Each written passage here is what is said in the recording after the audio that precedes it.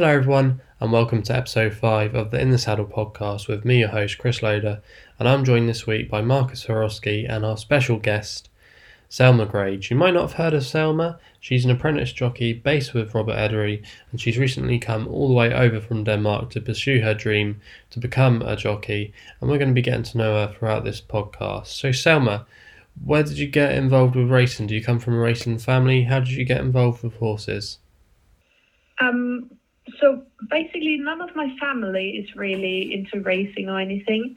But I started riding ponies when I was 3 years old. Then when I was 9, my mom and me, myself and my brother moved to the other end of Denmark, and I started riding at this new yard where they did pony harness racing. And I got my first pony there, Little Shetland, and started doing the harness racing with her.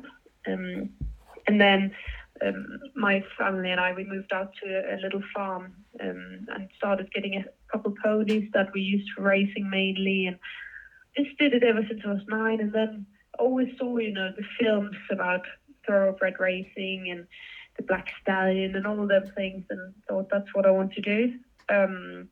And we didn't really have a lot of pony racing, like gallop races. It's mainly just trotting over in Denmark.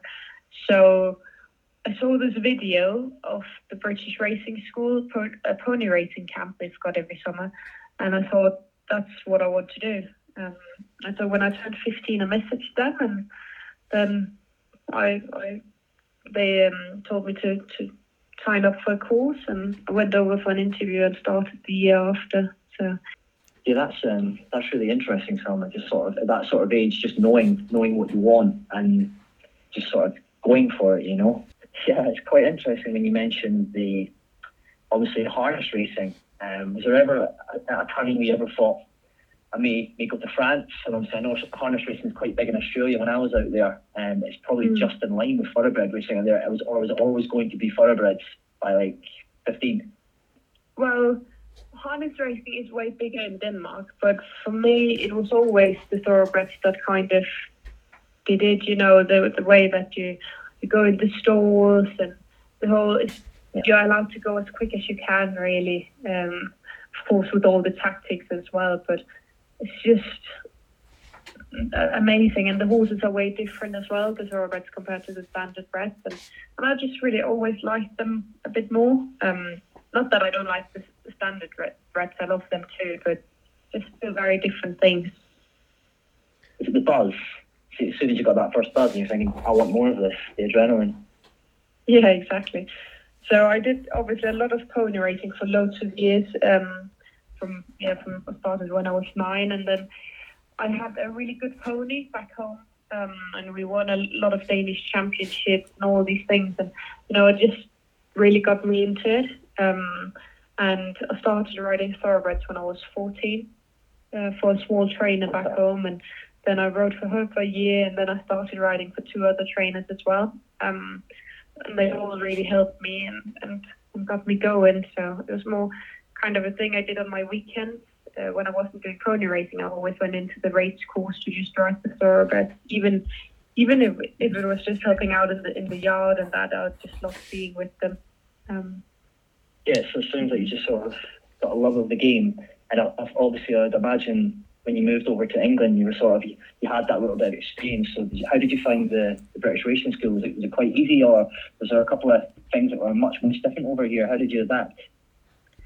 I took the whole racing school as a bit of like a whole experience thing. So obviously, when you first come, I was on a 9-week course. So when you first start, you go into the indoor arena and ride there for a week, and it's all about doing rising trot and going in circles and that. And so in the beginning it was a bit not boring, because to be honest I think it was quite nice to just kind of got to settle down into the whole routine and to get to know the horses and what the teachers expected of you. So it was just a bit of an easy time in the beginning, but then they really quickly add onto it, so it kind of suits your level of experience.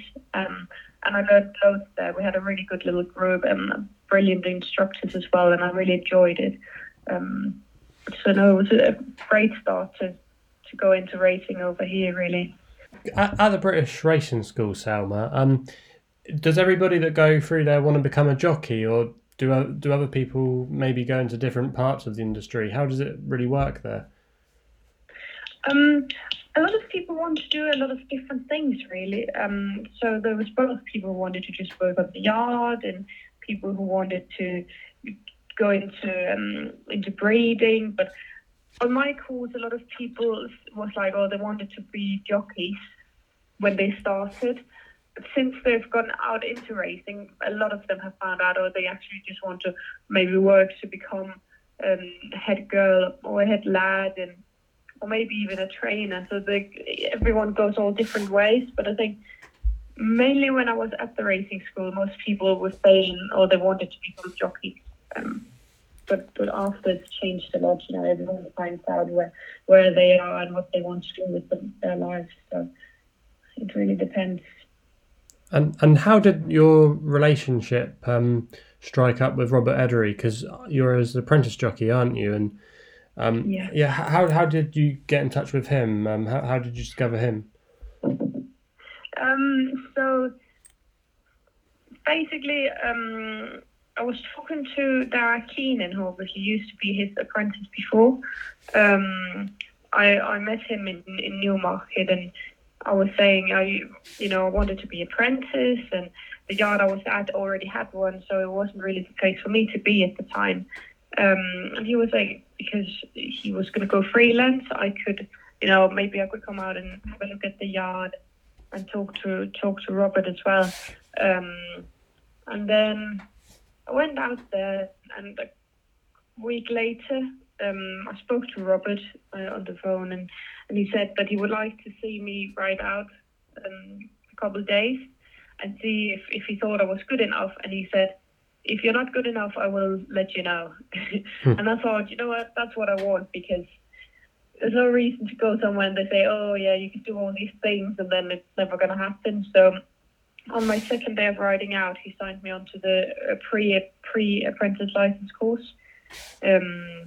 And then I started working there 2 weeks later. So it was all a bit quick, and I hadn't actually heard a lot about him before, but it was just pure luck, really, and still can't believe it. It's gone so quick, all of it.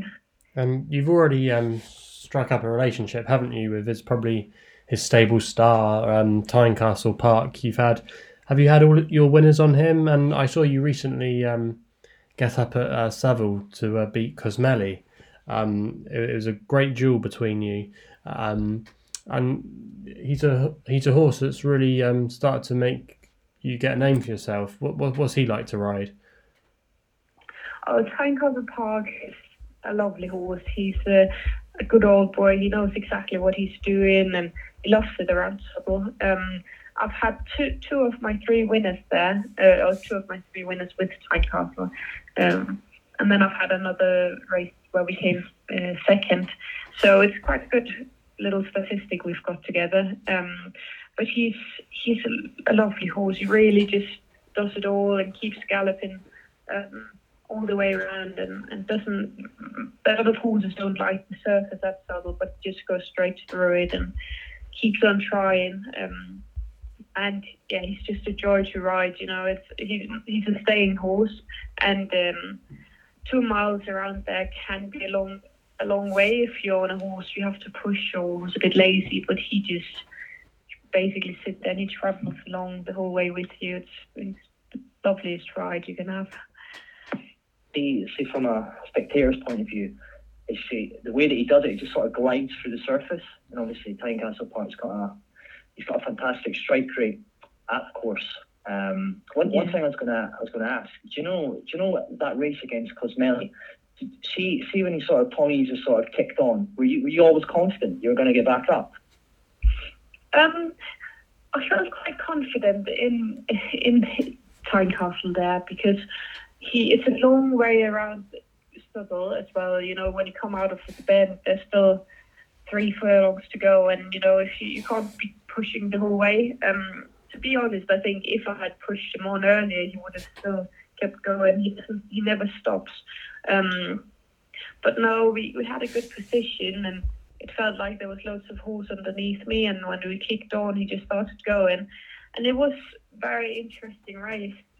I've never been in a race that with such no more horses than three that was in that race, and obviously there was a bit of a duel between me and Tynecastle and Cosmelli, and it was really a good experience. It was, obviously he just came there the last furlong. He just stayed on and kept going, and no, he's just brilliant. Really, I can't say much more than that. He's a lovely, lovely old horse.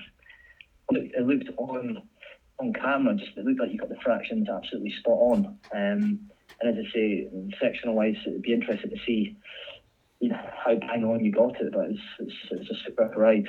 I think Kate Kellaway actually commented on it after, and you didn't panic and give it the perfect ride. Yeah, no, it was brilliant. It was a really nice race that was. Obviously, it was a Class 3, so it's the biggest race I've ever won. And they all said, both Gay Kellaway and Tom Eves afterwards, that they did try to make me panic. And I had a lot of good, a lot of nice comments after the race, and it just gives you a bit of confidence as well, which is really nice. And that Robert trusts me to ride, favourites, and he did it as well on my first ride where I rode Tynecastle as well, and won my first ever race. It was on the 5th of December, I think it was. And, he's playing like that. He gives you the chance, and, it's just amazing. I couldn't ask for much more than what I've been getting. It's been a brilliant start. So what's your normal routine like? Do you get up early, have early starts? I do. I do get up really early. So basically on a day where I'm not racing, I want to get up at 4:30.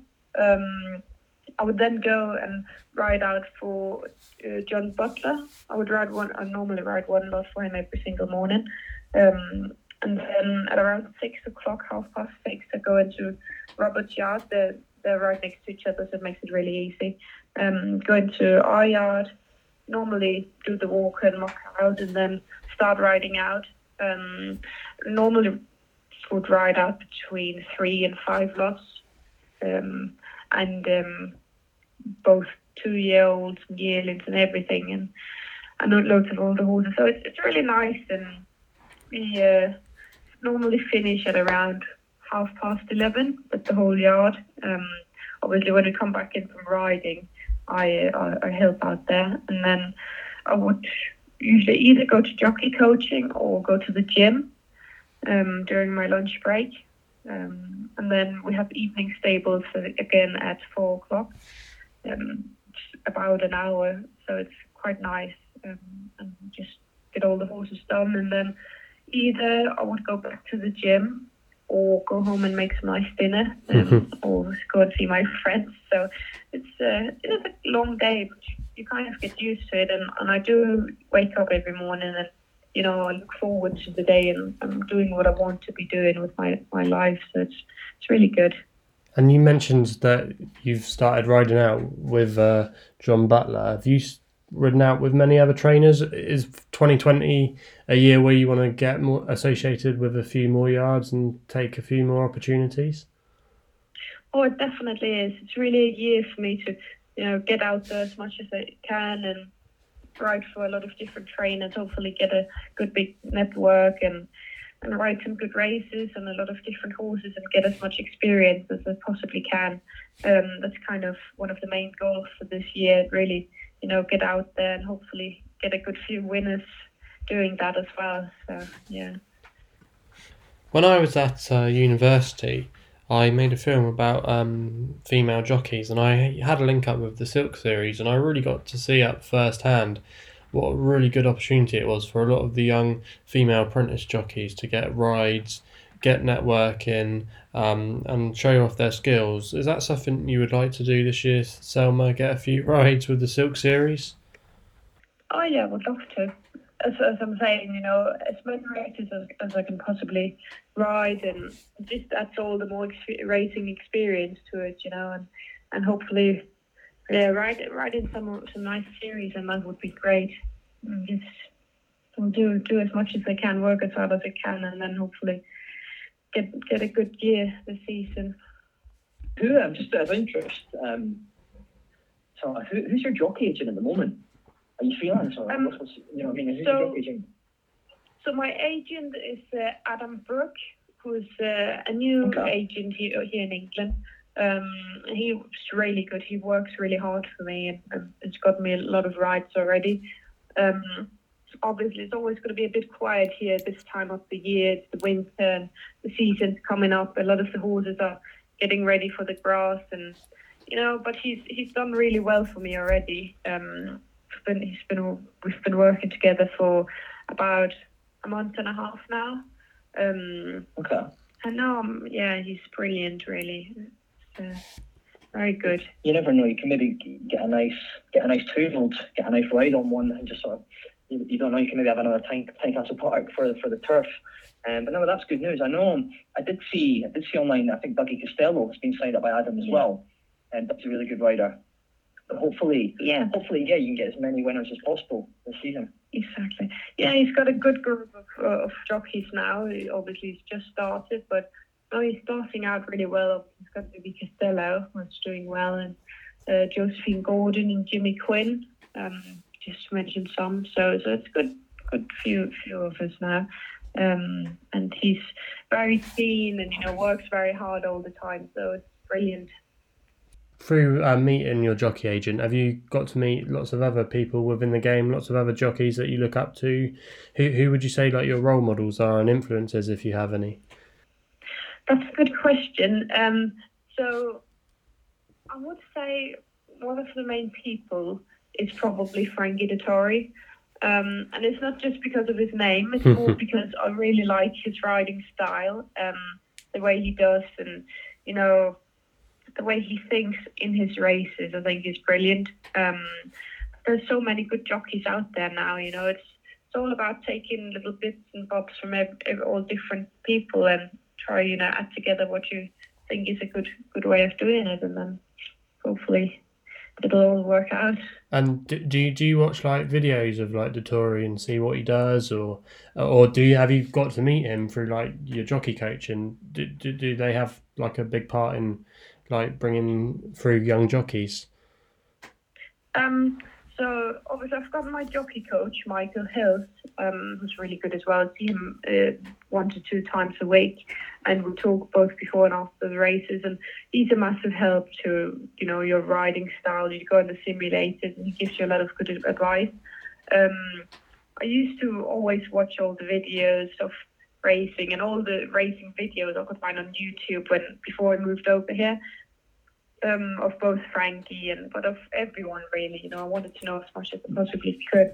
And then now I see all the racing, and it's just interesting to see, all the different jockeys have their own style, and it's just about finding out what you want to do with yourself, as a jockey, and try and get it to work. You don't seem very dedicated, Selma. Just out of interest, before you came over, who was your favourite horse? Of interest. Prior to Tynecastle Park, yeah. Before, so obviously I used to work for Richard Spencer here in Newmarket as well.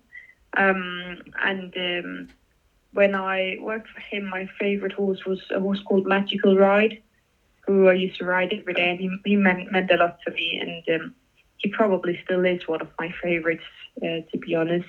But then before I moved over here, I must say it must have been one of my ponies who were my favourite horses. So they're not very known by anyone over here, but no, they've gotten me really. The pony racing I used to do has gotten me to where I am today as well. It was a great start to get into racing.